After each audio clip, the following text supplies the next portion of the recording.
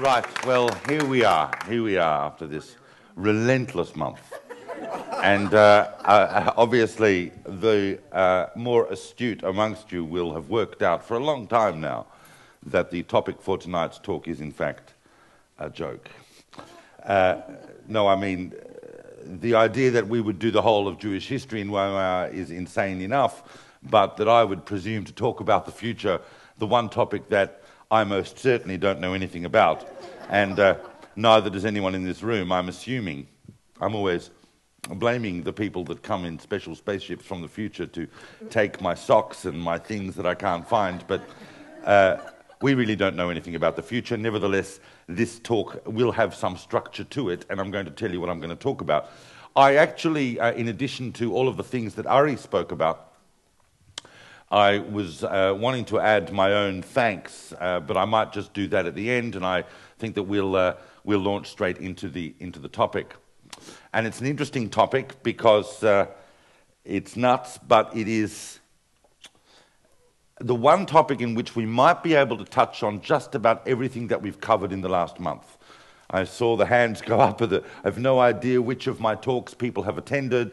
We gave a series on the prophets in Tanakh. We gave a series on Jewish thought of the last 1,000 years. We gave a series on the Talmudic period. We gave a series on women in Jewish history in the Bible. We gave a series on Kabbalah. We really touched upon a great many topics, and some of them actually were quite in-depth. And I always assume zero knowledge on behalf of any audience, but I also always endeavour to treat an audience with the potential to reach the deepest level. So what the level that we've been talking about is not 101, it's just a very advanced dive into some of the deep issues that are currently in front of scholarship in the Jewish world. And really, my job was to open up ideas and texts about events and personalities and periods of history and thought, so that it would give you a taste of what can be looked into. Tonight's talk, however, is really, I've called it, that says reserved, but I assume it's reserved for my coat. Yep. The topic really, and I know that there are many expectations in the audience. I know that many of you have come wondering what I'm going to say, including myself. But I'm going to talk for a couple of minutes generally, and then the real guts of this talk that I want to share with you is a fascinating topic. It's a topic that I have been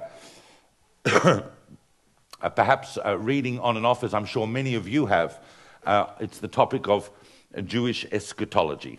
This big word, eschatology. Put your hand up if you're familiar with the word eschatology. Of course, some of you are. It's a very useful word to use at dinner parties when you want to intimidate people. And it really means that view of any particular culture or spiritual system about the end of times. What is going to unfold? What do we know from the classic sources of the Jewish tradition about what we can expect in the future? And there are many, many, many different sources and many, many different discussions and many, many different traditions. And the whole field is really quite confusing. What I'm hoping to do tonight is go through some of the stages that the sources talk about and perhaps put them in a coherent order and maybe dive a little bit in an interesting way into some of the aspects that we've heard of but are going, oh, what's that about? Some of you will be outraged. Some of you will go, I can't believe he's talking about that. And indeed, I want to emphasize from the beginning that I'm presenting the sources. I'm not giving you my opinion. I'm not standing up here as some sort of Pentecostal maniacal preacher going, the doom is impending. If it's going to feel like that, it's because the sources are telling us the doom is impending. But there's much to look forward to in the Jewish future.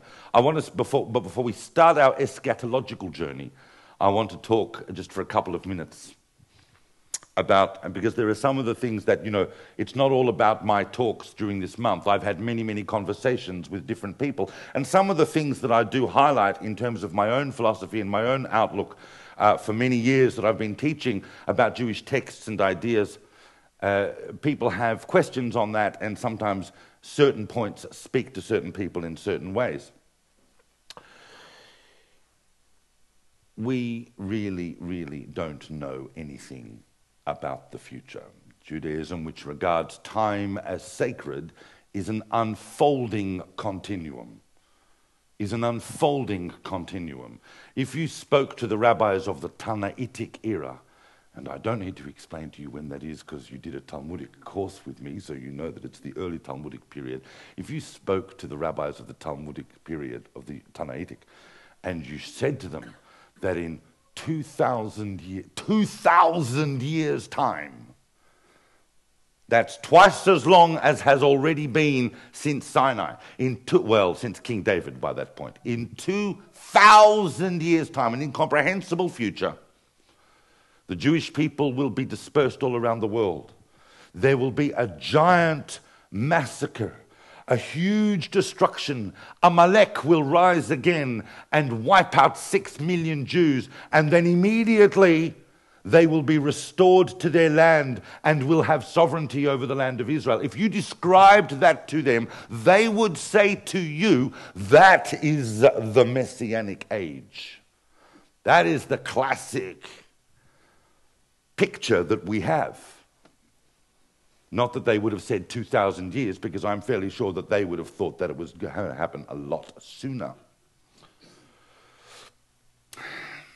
So we don't know. We don't know about the future, and we don't know how far we have to come. In a couple of the lectures, I have alluded to my own opinion, and I'm loath to present my own opinion, but when you spend years with the entire span of Jewish history and you go around the Jewish world talking, you sometimes feel entitled to give opinions, but at the same time, I don't want to privilege my opinions. But I believe, unlike a lot of other people who are fairly convinced that we are right near the end of our historical journey, I would actually argue that we've only really just begun.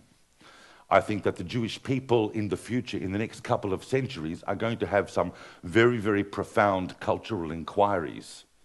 I think that there is a whole intellectual, spiritual, and cultural journey that the Jewish people have yet to take with much of the Eastern world, with India and with China, which come with tremendous systems of their own, just as our ancestors had, when they thought that everything was done and dusted, suddenly had an encounter with Hellenism that then started the world on an entirely new track. And I think the great synthetic capability of the Jewish people, its ability to absorb ideas, react to them, change, and then send them out back into the world, is really ahead of us in terms of some of the great cultural systems that happen on this planet as humanity itself is unfolding. But one thing will always be certain, and that is that the Jewish people will be at the center of whatever is going on. That is not hubris, that is not arrogance, that is simply fact. That is simply looking at the location of the land of Israel at the juncture of 3 continents. That is looking at the dispersal of the Jewish people. That is understanding how Jewish people are neurotic and can't mind their own business. And that is understanding how Jews have always been at the forefront of this type of ferment. So we know that will happen. We don't know, and here's a little bit of controversial, but you can hold on to, clench your buttocks and just release them in a moment. But I will tell you that as we looked when we saw the prophet Jeremiah, and what was Jeremiah's big point? Jeremiah's big point on the eve of the destruction of the temple was, do not think that because you have control over the land of Israel and that you're settling in the land of Israel, that is inviolable. Do not think that. Do not think you have a divine right to be in this place unconditionally. The state of Israel has been the central project of the Jewish people for nearly 70 years now, but it is a bubble. It is a bubble. In the last 2,000 years, we have had bubbles like this, never as monumental and as sophisticated as the bubble we have now, but for that bubble to become something more permanent, for it to effect a change in the direction of humanity, we need to just see what unfolds. One thing we do know is that unless we attempt to build a society based on justice, then we're not going to be there for very long. But we're going to come back to that, and I don't want anybody to get any big doomsday scenarios about that, because the general belief is that the Jewish people are here in the land of Israel and they are there to stay. That we have entered in some way a new phase of Jewish history that's very, very exciting. And those of you who visit Israel regularly and see that society and its incredible depth and its incredible achievements know what I'm talking about. And the other thing, the one more thing I want to say informally about the future, and the one thing that we know from a study of the past, is that we will always be a people of the book. We will always be a people of the text. If you want to be read in 1,000 years' time, write something in Hebrew, or something that is related to a Jewish text. We are the ones that will carry text forward. I'm here to tell you, as a scholar who deals in libraries and universities all of the time, and I deal with manuscripts and I deal with ancient books, I'm here to tell you something that academics are only going to realize in a few years' time. And that is that they will not know in the future. They will not know what existed before our time. Oh, how so, David? Because we now have the digital capacity to create ancient texts. And I have seen texts that have been created in a digital age and uploaded onto databases where everything is electronically presented without the actual physical book. And you would not know. And scholars in the future will be arguing, and who will they have to refer to? They will only refer to people that have been studying those texts for generations and will tell you, we have the physical text. Now, this might be ooga booga to some of you. It might sound like science fiction, but I see it on a daily basis. All right, but enough of my opinions. I want to come back to my opinions at the end, of course, but I want to talk a little bit about eschatology and about the vision of the future. Because whatever happens, the classical sources of the Jewish people, which some believe come to us via divine inspiration, some people believe through prophecy, some people believe through tremendous insight into human culture, in whichever way people arrive at it, we have some very, very ancient traditions. And there are people right now who believe that some of these predictions are already starting to be fulfilled. I know, as you do, that many, many generations have thought that they were the generation in which these things were unfolding. If you were living in the 11th or 12th centuries, you would have thought that as well. It would have fit certain patterns. But our generation is uniquely placed in a way to allow itself to think of itself as perhaps a generation in which we may see some things unfolding, but I'm going to leave those decisions up to you. I want to go through these stages, and I want you to draw your own conclusions from them. When we talk about, because ultimately, what are we talking about when we talk about eschatology? We are talking about redemption. We are talking about the point at which the Jewish people arrive in their history when they actually bring humanity to this next phase of species consciousness. This idea of the divine in the world, the idea of the absolute futility of conflict, the idea of the totally equal distribution in a sense, not distribution, equal distribution in a Marxist communist sense, but equal distribution in terms of the facilities and dignity afforded every human being, the true striving towards the alleviation of suffering for all people on the planet. These types of movements within humanity, the Jewish people need to be at the forefront of. That is our role. Ultimately, it's also our role to produce this concept, which I'm going to speak about briefly, called the Messiah. The Messiah, as I've pointed out, is not, especially when I gave the talks on Christianity, the Messiah is not in Judaism the engine of Jewish history. We are not working towards a Messiah. A Messiah is a culmination of the efforts of many generations and is a symbolic representation of it. Redemption, say the sages of Israel, can come in one of two ways.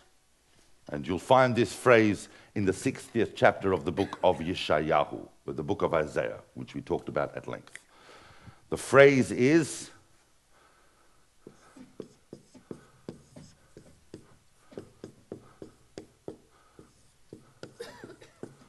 Be'itah ahishena, in its time I shall hasten it. In its time I shall hasten it. What do we mean, in its time? That's paradoxical. You are either hastening the redemption or it's in its time. So the sages of Israel tell us that there are fundamentally two ways in which the redemption will come. It will unfold naturally in a plan that is already predetermined in history, or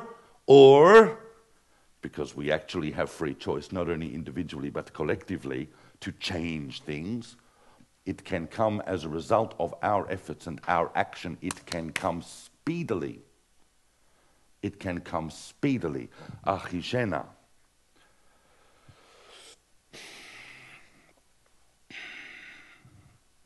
We know about redemption. We know about redemption because Maimonides tells us, as so do the many other sages, but the Rambam is particularly specific on this aspect, that when we are told to believe in God, when the Jewish people are told to believe in God, which is a mitzvah, it's a precept according to Maimonides, not according to Kreskas, who are discussed in the philosophy talks. He demolishes this. But according to Maimonides, it is a commandment to believe in God, which he derives from the first commandment of the 10 Commandments. I am the Lord your God. Well, you don't have I am the Lord your God unless there is someone saying I am the Lord your God, therefore we believe. It's a classic medieval argument, but the Rambam points out that it's not I'm the God who created the world. It is I'm the God who brought you out of Egypt. Redemption is a mode of the divine. And it is a mode of the divine that we are required, according to Maimonides, to believe in as an aspect of God. It's not that God created the universe and walked away. God is invested in humanity, invested in creation, and sticks it out until redemption.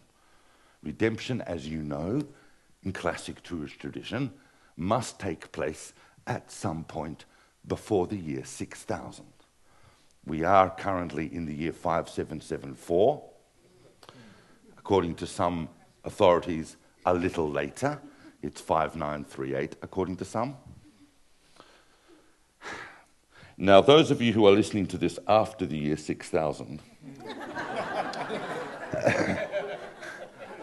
please be aware that we are aware that this may not happen in this way, and no doubt you will have worked out all of your theological arguments and discussions about why it didn't happen before the year 6000. Most of the sages of Israel castigate people who spend time speculating on when redemption's going to happen and then spend pages and pages and pages talking about it. But according to tradition, it's going to happen sometime in the next 226 years. Approx. Sometime before 2240, the world will have reached the minimum, at least, of what we would call a messianic state. Call it a Star Trek universe, whatever you want to call it. But war will have ceased, poverty will have ceased, disease will have ceased, the dignity of the human being will be the central project of humanity, not the pursuit of economic growth, not the pursuit of colonizing anyone else or exploiting anyone else, not the pursuit of any material values per se, but the inherent dignity and comfort of every human being on the planet and respect for who they are. And that every person on the planet will have access to that charter of human rights that will emerge.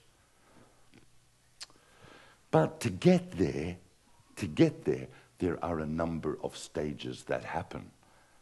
There are a number of stages, and I'm going to go through the stages quickly. Some of you will be familiar with some of them, some of you won't. And we'll go through them as quickly as we can, and then we'll have a little look at where we are by the end of that. So put on your seatbelts now, because it's a bit of a ride.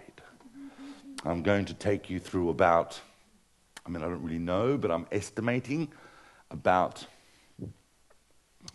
20 different stages. But we'll put them on the board and we'll go through them. As I said, the sources are very complex. The discussions are very complex and they're disparate. Right throughout Talmudic sources, Midrashic sources, biblical sources, we have a very, very complex picture, but certain key things emerge consistently. And amongst all of the opinions, there is one thing that tends to happen first, in the opinion of all of the sages of Israel for millennia regarding the redemption of the world and of Israel, because the two are dependent. And the first of those is, I'm going to rub this because we're going to use the board, and I'll number them so we can see. We'll see if I land on 20 or so. A process called the ingathering of the exiles. The ingathering of the exiles, in Hebrew, kibbutz galuyot.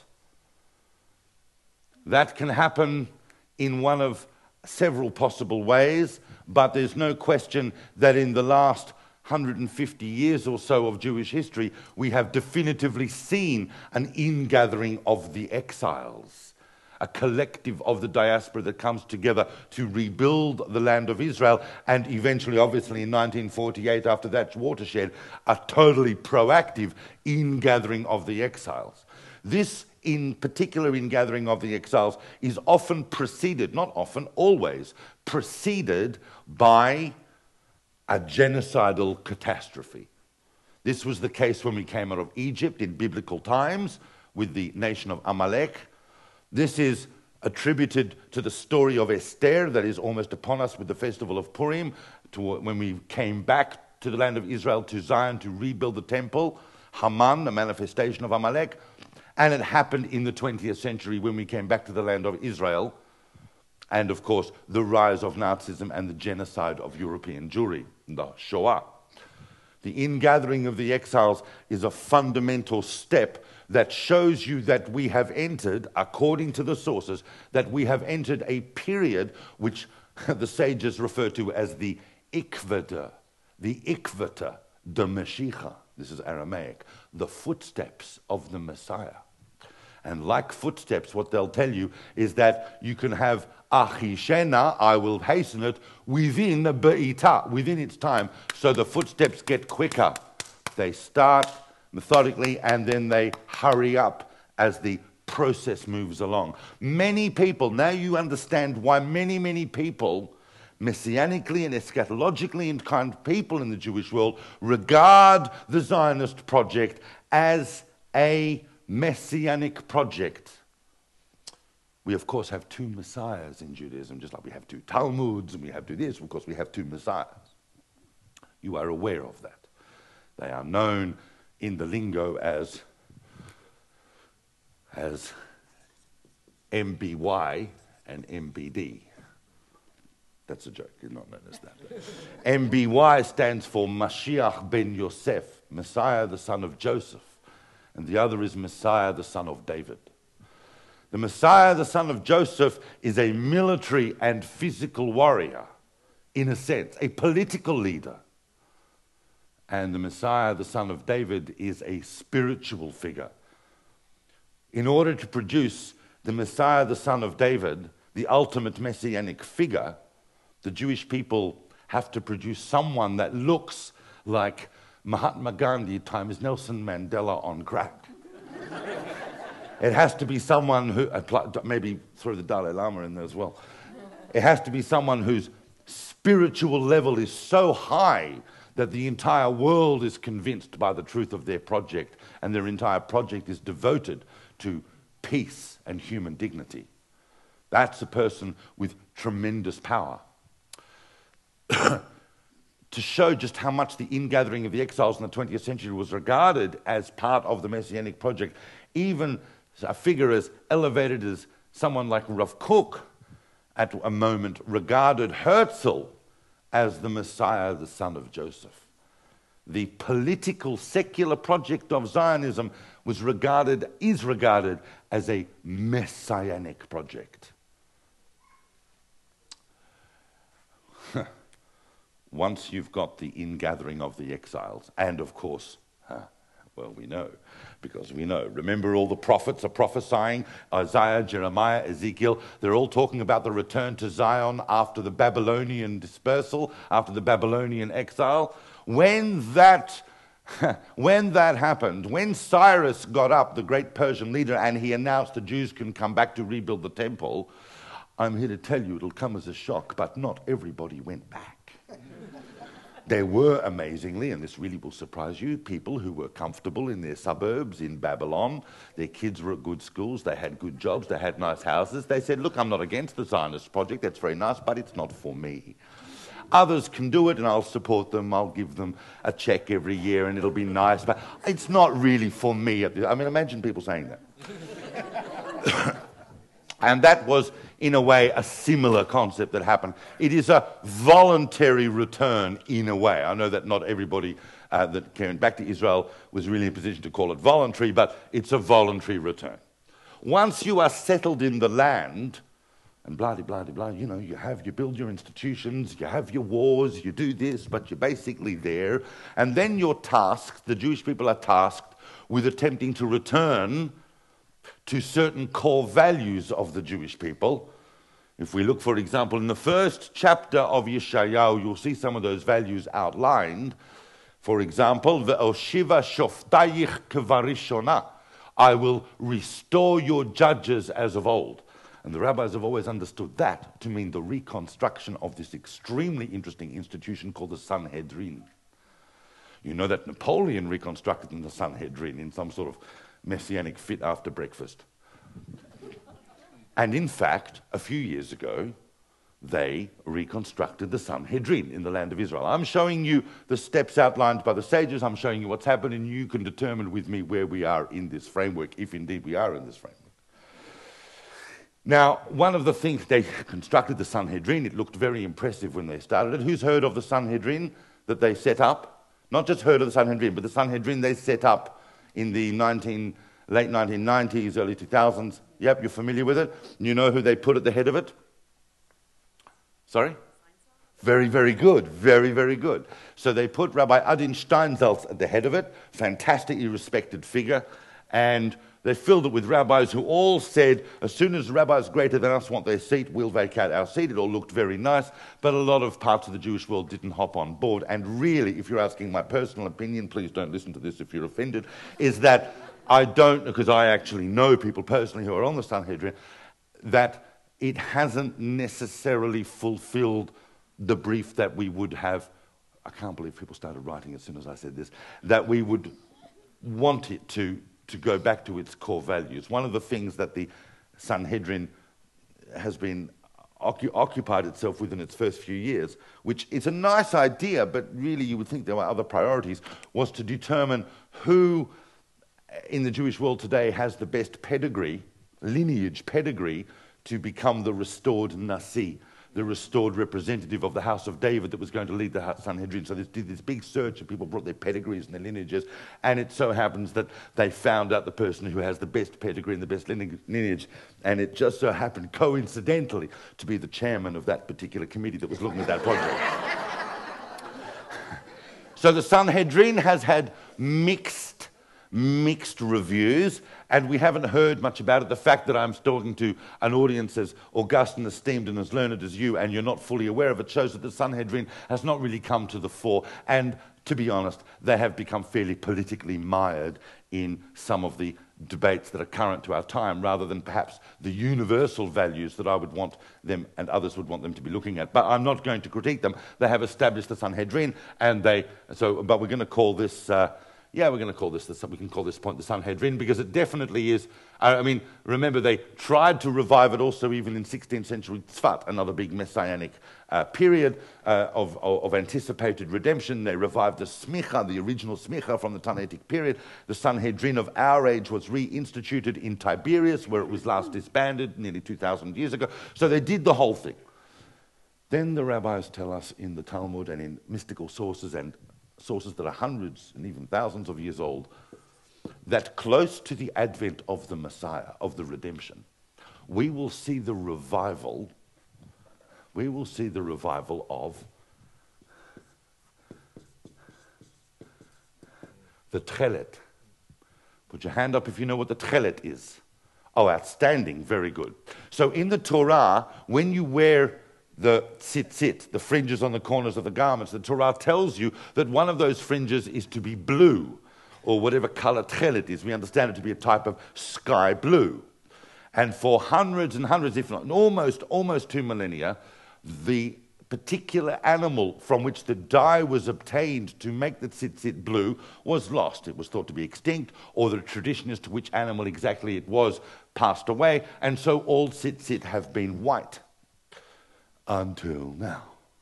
Because in the 1990s, people started wearing tchelet. Of course, throughout the 20th century, people had been discussing tchelet.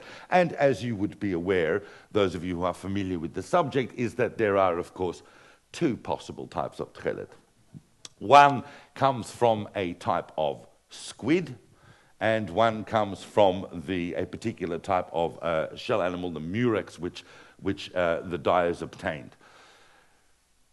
Funnily enough, and it's too extensive and complex to go into now, those of you who are familiar with the subtleties of the Jewish world will realize that those 2 animals themselves and the 2 camps that support those 2 opinions really represent one of the types of fault lines in the Jewish world today.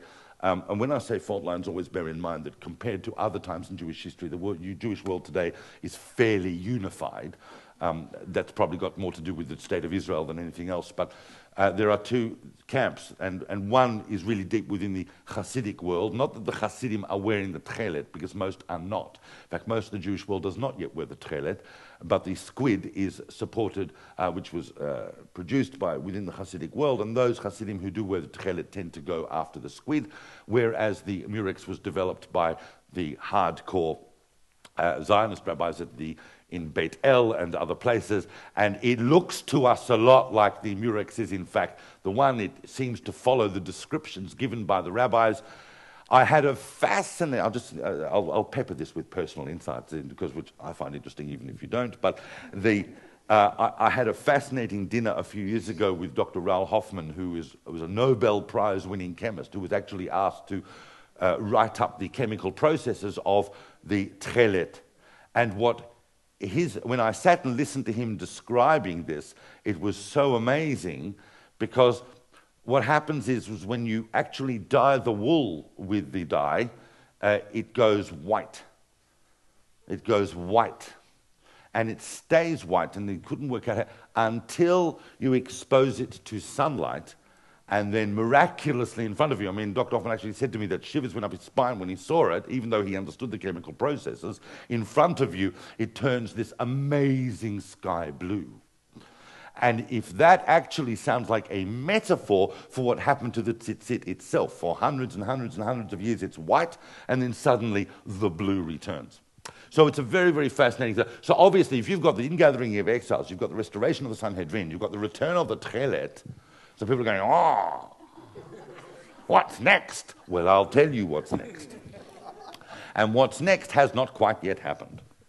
And what's next is, I'm realizing the time, I'm going to have to go quickly if we're going to get to our, I don't know, maybe we might do 20, we'll see how we go. Next is this, but this is a wild card. There's a wild card. is a couple of wild cards in this whole process that can shift the dynamic suddenly. This big wild card that happens here, which we're still waiting for, is the para aduma, the red cow. The red cow. Now, the red cow. Everybody's heard of the red cow. And every few years you'll see some newspaper article in some obscure journal about some guy he's got a ranch in Wisconsin or Montana and he's got a red cow there and they're all very excited and he's run down to his local Chabad house to tell them I've got a red cow and whatever. And then after 2 or 3 years they realize actually it's got a couple of black hairs or it's not pure red cow. As we know from the Torah, why do we need a red cow? Why do we need a red cow? Well, a red cow is prescribed in the Torah, the para aduma, the ashes of a para aduma, mixed with living water and sprinkled on the person, is the only way that a person can elevate themselves out of Levitical impurity contracted by defilement through contact with the dead. If you have physical contact with a dead person, with a corpse, the only way you can become purified in the Levitical law, in the Torah, is through this process of the red cow. That is why the red cow is perceived as a sign of the redemption, because from the moment of the exile, from the moment the exile began, which is also two opinions, according to some, the year 70, according to some 135, but whenever that exile began in the 1st century, the whole nation of Israel descends to the lowest possible level of Levitical impurity. Or everyone, doesn't matter how holy anyone is, Levitically, we are all at the level of contact with the dead. The para aduma is a sign that allows us to rise up out of that. And why would we want to do that? Because if we do that, and what I might do here, if we talk about the red cow here, the para aduma here, I might actually, because what we're going to do is just really, this would take us on a side journey, because if the red cow doesn't have to appear for redemption to come. Red cow can come later. But if red cow doesn't come, then we can build the temple and restore the kahuna, restore the priesthood. Because without a red cow, you can't restore the priesthood and you can't restore the sacrifices. Because remember, don't freak out. Don't freak out. There are great sages who say that in the end of times, when we build the temple, we won't be having sacrifice anymore. There are great sages who believe that we'll be vegetarians. There are. That the slaughter of meat will no longer be in the world. But you can restore the kahuna, and because you need Levitical purity. A lot of people think that you need Levitical purity to rebuild the temple. You don't. You can rebuild the temple even betum'ah, even though in an unclean state. If the majority of the nation is in an unclean state, you can still rebuild the temple, and you can even offer a sacrifice. Which sacrifice? Which is the only sacrifice you can offer if most of the nation is unclean, but you can still do it. Which one is it? Am I hearing guesses or I'm hearing informed answers? Okay, I'm hearing guesses, so I'll tell you. It's the Paschal sacrifice. Now, interesting side point. Stop recording. Oh, no. Well, I can't believe I'm about to share this with you because it's actually quite... I'm sharing it because I want to, because but some of you are going to think this is completely... It's going to give you a totally different perspective on me, but I was actually, in 2009, I was invited to be, in a sense, a consultant on a very high-level operation to perform a Paschal sacrifice on Har Habayit, on the Temple Mount. You have to understand that until recently, Jews were totally not allowed under the Waqf, had an arrangement with the State of Israel. Temple Mount was off limits, and even on occasions where Jews could go up, and it's still very, very controlled, you're not actually allowed to be seen by yourself moving your lips. In case you're praying, you'll be removed. Right? You can go up there, you can look around, you're not allowed to pray. Jews are not allowed to do anything on Har Habayit. It is controlled by the Waqf. We'll come back to that in a moment. So to go up there and slaughter a lamb and sprinkle its blood on an altar and say a whole lot of prayers is challenging. When you've got hundreds of cops and military police and soldiers and the Waqf and hundreds of, Muslims up there who, like a powder keg, only need to see a Jew, take out his tallis and they have a riot, and we're going to sacrifice a lamb and we're going to do a Korban Pesach. And we had the entire operation worked out. We knew exactly, those of you who want to ask me later, I'll tell you how it was going to be done. But it was stopped at the very last minute by two very, very big poskim who at the last minute said, now is not the time. It's interesting because sacrifices can be offered today, not on the Temple Mount, but they can be offered today by non-Jews. Non-Jews who wish to offer a totally valid sacrifice to the God of Israel can do it. They need a proper altar, there's all sorts of conditions they've got to do, but they can do it according to Jewish law and according to Jewish tradition. I have actually seen altars built and dedicated. You need virgin stones, you need this, it's a very complicated procedure, but people are doing these things as we speak. So as soon as they press the button, they say go, these guys are all ready to go. Make no mistake. But assuming we do not have a red cow, and assuming that does not turn up, because that can turn up at any stage in all of the stages I'm talking about, it doesn't automatically lead to redemption. The red cow simply means we can build the temple and start the sacrifices again, and we've got a whole set of priests. But either way, I want to go to step 5, because step 5 is really an important step. Step 5 clearly has not happened yet. You could say this has happened, this has happened, this has happened, and this is sometimes maybe, who knows. But this one hasn't happened yet, but we're told it will.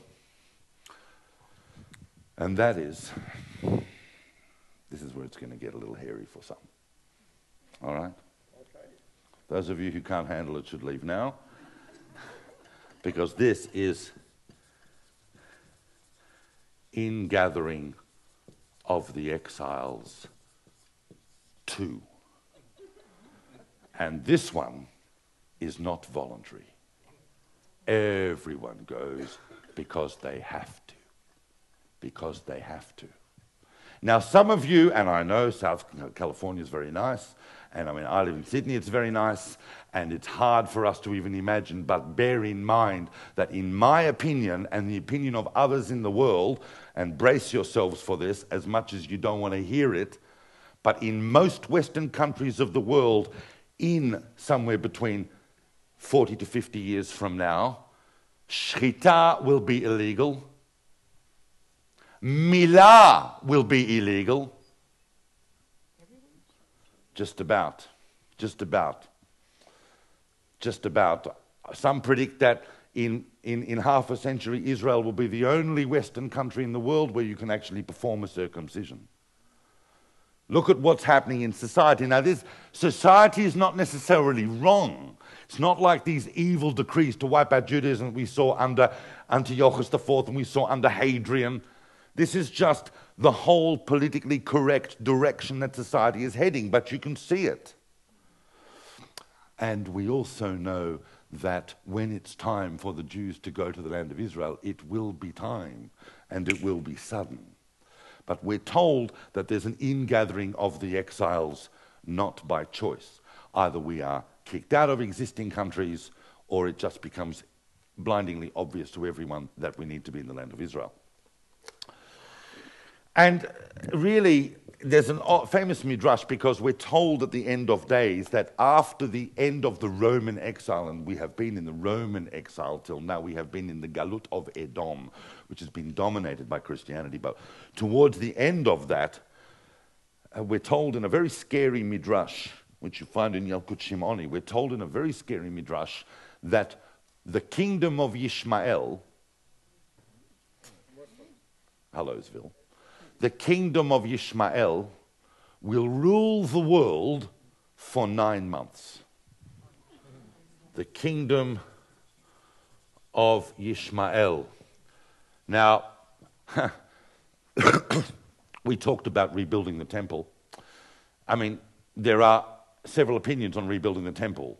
There are opinions that it's like from the ground up, we build it, and there are opinions that it comes down. But even if we go to the opinion that we build it, According to the Rambam, according to Maimonides, that's got to be built by Messiah, the son of David, who I'll talk about in a few minutes. But even if we want to build it in uncleanliness because we're just fervent and we just want to do it because, as you know, the famous statement of the sages, every generation that doesn't build the temple is as though it destroyed it. The temple's supposed to be the symbol of peace for the whole world. We cannot build it. We cannot build it and at the same time demolish a 7th century mosque that has been sitting there and which would inflame violent conflict right throughout the whole world. We can't do that. I don't care what anyone says. We can't do that and expect to build a temple that is supposed to serve its purpose. Because the temple is a building of peace. I have seen plans where, that's the Temple Mount, there's the Dome of the Rock, and I have actually seen plans where they're thinking that maybe they could build a ginormous ramp that goes over it, on top of which is the temple. Who's to say? We know that the world's conflicts must be solved theologically. It will not be solved by armed struggle. It will be solved by human beings acting like human beings. All right. But then, once Malchut Yishmael reaches its end, or as part of its end, we have the big prophecy that you'll find, and I spoke about this when we spoke about the prophet Ezekiel. You'll find it in chapters 38, 39 of the book of Ezekiel, and the rabbis come back later after the Bible and they talk about this, the big theme, and that of course is the big conflict of Gog and Magog. We don't know. Every question you're about to ask, we don't know. Is it Gog of Magog? Is it Gog and Magog? Who is Gog? Who is Magog? We know that there's these two giant forces in the world. One of them might be friendly towards the Jewish people. One of them definitely isn't. But whatever happens, they all come towards the land of Israel. There is a massive global conflict that ends with an entire world army comprised of many nations that come to the borders of the land of Israel and are gathered together for the purpose of destruction. And in the book of Ezekiel, that's when it all happens. God, in some manifestation of the divine, comes along and slaughterates them at the last minute. Slaughterate. Millions die. And as famously we discussed, takes 7 years to clean up all the bodies. And then, we can call this step 8, and then we have the appearance, which everybody talks about, the appearance of Elijah the prophet. Elijah the prophet is the herald of the Messianic era. Elijah the prophet, and I gave a talk on Eliyahu Hanavi, that one of the functions of Elijah the prophet, as we know, why do we know that it's Elijah the prophet? Because we're really leading to the next step, which is the restoration of prophecy, of nevuah. And we know that Elijah has to be the first prophet that comes back, because when I say comes back, he's never really gone, according to classic sources, wandering around, but he puts in an appearance because of the last verses of the prophet Malachi, the last of the prophets. I'm sending you Elijah the prophet. And what does Elijah the prophet do ultimately? Apart from all the things the rabbis say he's going to do, he's going to answer all difficult halakhic questions, he's going to do this, he's going to point out exactly who's Jewish, who's not, who's meant to be this, who's meant to be that. It's all cool. He's going to be responsible for the restoration of prophecy. But what is his ultimate function, says the prophet Malachi? Because the prophet Malachi tells you, prophecy is now ending. It's now ending. This is already in the 5th century BCE. It's now ending. It will be restored by Elijah. Elijah, v'heshiv leiv avot al banim, v'leiv banim al ha'avot. I will return the hearts of the children to their parents and the hearts of the parents to their children. It is an intergenerational reconciliation between generations, between ages. It is effectively a symbol of peace for the world. The restoration of Nevuah, of course, once you have prophets of Israel walking around, well, there's not much room left for idolatrous cults and false religions and all sorts of things. They're going to get completely geschmeist. And ultimately, we see the restoration of the Malchut, the kingdom of David. The restoration of the Davidic kingdom. Now, remember this. It seems to be the case that this is the last restoration of the Davidic kingdom, and really the messianic figure, and we can call number 11, out of which comes the revelation of the identity of the Messiah, and that is if the Messiah is a person, because the Messiah may well be an epoch, or it might be an idea, but that is the finalization of a curve in Jewish history that is thousands of years old from the moment we actually asked the prophet Samuel for a king. We weren't meant to have a king, but once we had a king, we had to go on this whole journey of thousands of years to get to the point where we end up with this ultimate king Messiah, and then we can go back to how it was meant to be. And the reason I'm separating those two is because the restoration of the Davidic kingdom doesn't necessarily yet to give us the identity of the Messiah, but once the Messiah is around, then we move into stage 12. I'll call that stage 12, which we might call, and this is obviously another one where people go, oh, and that is what we call the Yom Hadin, the Day of Judgment. Should be a Hollywood movie, shouldn't it? The Day of Judgment. And that is the Day of Judgment for all the nations in the world. We don't really know what that looks like. They are judged on how they have behaved as nations in the world to one another, towards the Jewish people. But by all accounts, the consequences of it are going to be devastating. According to some sources, notably Rashi,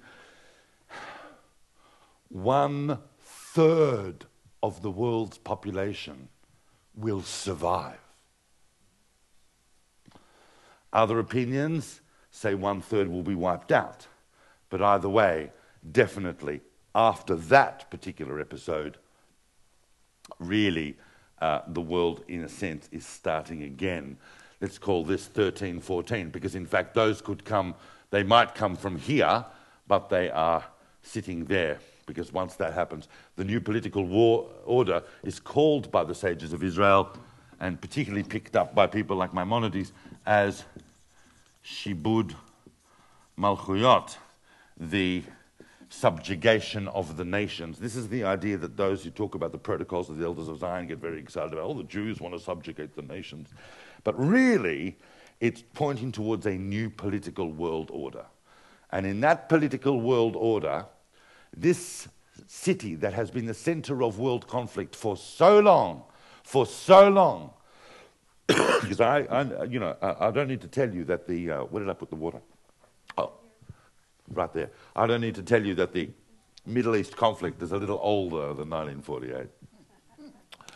Has for so long will in fact become the center of peace for the whole world. The United Nations will move to Jerusalem. Seriously. Jerusalem will be seen as a center of peace for the whole world. And as a symbol of a conflict that ultimately became resolved, will have the moral authority to give guidance and an industry of peace for the whole world. And then in 16 we enter, I'm calling this 16, but we enter into the new millennium, this concept of the Shabbat of the world, the 7th millennium. By the time we're here, we're already in the supernatural. All of these things could happen in a natural way, but by the time we're here, we're in the supernatural. Now, there is another wild card at this point that can take us right from here straight to here. Right from here, straight to here, and miss all of this. And that, of course, is if the Jewish people keep properly 2 Shabbatot. If the entire Jewish world keeps 2 Sabbaths properly, we move straight to here. And we enter the Messianic age. This is why, because the 7th millennium is called the millennium of the Sabbath, that is why, just as on Shabbat, we light the Shabbat candles and we bring in Shabbat a little before Shabbat, so in the 7th millennium, we bring the 7th millennium in a little bit before. That's why people who are excited by this picture think that now, at any moment, it could happen, because we're quite late on Friday afternoon already. After that, we get what has been promised by the prophets and the sages and the mystics of Israel, and has at various times come about, and people say, oh, nice idea, but wrong time. And that is, we get a new Torah. We get a new Torah. We get a new Torah. We get a new Torah at the level of the revelation of Sinai. This new Torah, as we know, well, those who are familiar with the medieval mystical work of Sefirat Tmunah, how each 7,000-year cycle represents a certain Sphira in the Sephirot that we looked at. And right now we're in the cycle of Gvurah, so we'll move into the Sphira of Tiferet, a new 7,000-year cycle in which it will be the Torah of Tiferet. The Torah of Tiferet is the Torah that we see visually. We don't have to strive to understand it. It's right in front of us. We see it. It's very appropriate for the iPad generation. We know that there are only 2 festivals that we have now that will survive into the next phase of Jewish history. Those 2 festivals, of course, are Purim and Hanukkah. In our age, both rabbinic festivals. They're not mentioned in the Torah, they're rabbinic festivals, and those will be the only 2 festivals that we will keep. One of which symbolizes the open, miraculous intervention of the divine in human affairs, Hanukkah, and the other, the concealed, behind-the-scenes, natural way in which the divine intervenes, which is the story of Esther. And when I spoke about Esther at length a couple of weeks ago to the Hadassah group, we talked about this idea of concealment. But Purim and Hanukkah are the 2 things, and then very quickly, and then by the time we get to 18, we are already, we're talking about the big one, which is the resurrection of the dead. We don't know really. Now, there's 2 big discussions, 2 big streams of thought. I'm only going to go for another minute. I can see the time. 2 big discussions of thought about the resurrection of the dead. And will it be in a body, a physical body, or is it some sort of ethereal soul concept? Or are we, in fact, sort of like these highly refined spiritual avatars that walk around the planet? Most mystics will tell you that it is very much in the body. There's a resurrection of every human being in the body. We do not understand this. This sounds like science fiction, or it sounds like absolute la-la. The Jewish people have believed in the resurrection. Even someone as open-minded as Yosef Albor, and a couple of you would have heard me speak on Yosef Albor, even someone who demands that resurrection of the dead is seen as the ultimate manifestation of divine providence right down to the individual level. We, as a nation, have believed in that ultimate hope. That ultimate hope, that every individual that's ever lived will somehow be restored in this better reality. And we believe that the divine is capable of doing that because the divine is infinite. And then, after the resurrection of the dead, we get this very strange event that the sages talk about. Some of you might have heard about it, called Seudat Mashiach, the great banquet of the Messiah, at which we eat the Leviathan. Now, we don't know what that means, but we know that everybody is there at this great banquet, and we hear songs sung by King David and words. Moshe gives a talk on the parsha there, and everybody does their thing, and it's this great big event. And it's always interesting, because I've often speculated, well, if you have Seudat Mashiach, people don't talk about this, but I've been thinking about it. If you have Seudat Mashiach, then obviously after Seudat Mashiach, you're going to have Birkat Hamazon. And after, what is right at the end of Birkat Hamazon? What is right at the end of Birkat Hamazon? No, not the Birkat Hamazon that I say. What is at the end of Birkat Hamazon? I don't know. There might be lots of different people here who use different nusach, different formulas for prayers, but the classic traditional prayers for Birkat Hamazon end with a paragraph that starts with Yeru et Hashem Kedushav. Who is familiar with that? Who knows what I'm talking about? And then it launches into this set of verses. Na'ar hayiti gam zakanti, v'lo ra'iti tzadik ne'ezav, v'zar'o mevakesh lachem. I was young, now I've grown old, and I have never seen the righteous abandoned, nor their seed seeking bread. This is obviously not necessarily a picture of our world. This is obviously a messianic picture. But it ends with the words, Hashem oz la'amo yiten, Hashem yivarech et amo v'shalom. So the last word in history, at the end, the Birkat HaMazon of the Sudan Mashiach is the word shalom.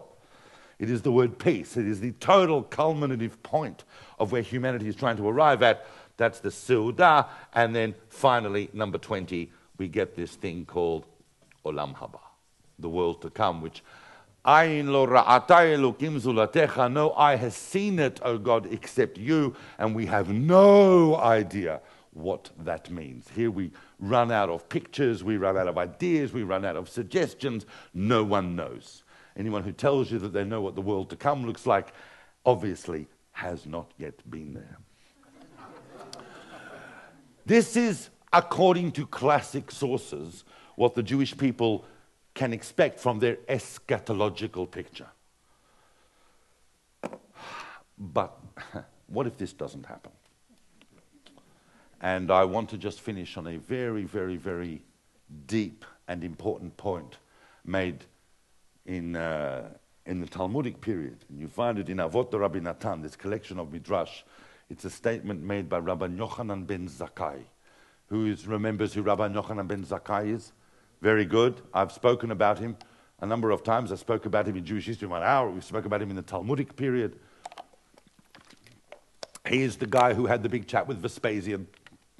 He is the guy who bridged the gap from the Second Temple period to ensure Jewish education as the mode of survival. He's the guy responsible for the construction and reconstruction of the Jewish people in Yavne in the 1st century.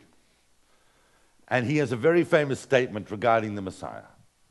He said, if you have a tree sapling in your hand, a sapling, a little tree that you're about to plant, if you have one in your hand and you're about to plant it, and they come and tell you that the Messiah is here, first plant the tree, then go and greet the Messiah. And that really is how the Jewish people's attitudes towards the Messiah is. We hope that every moment is a gateway to redemption, a gateway to a deeper understanding on behalf of humanity of who it actually is, all of humanity, but particularly what the Jewish people are doing as an unfolding continuum within human history. And we hope and we pray that that will shift at any moment. But if it doesn't, we still must continue with the process of rebuilding the world bit by bit, of the process of tikkun olam, of constructing this world within our potential or even beyond our potential, within our lifetimes, within this world, so that we can ultimately try and leave our descendants a better world and a better reality to be in. So thank you for listening to that.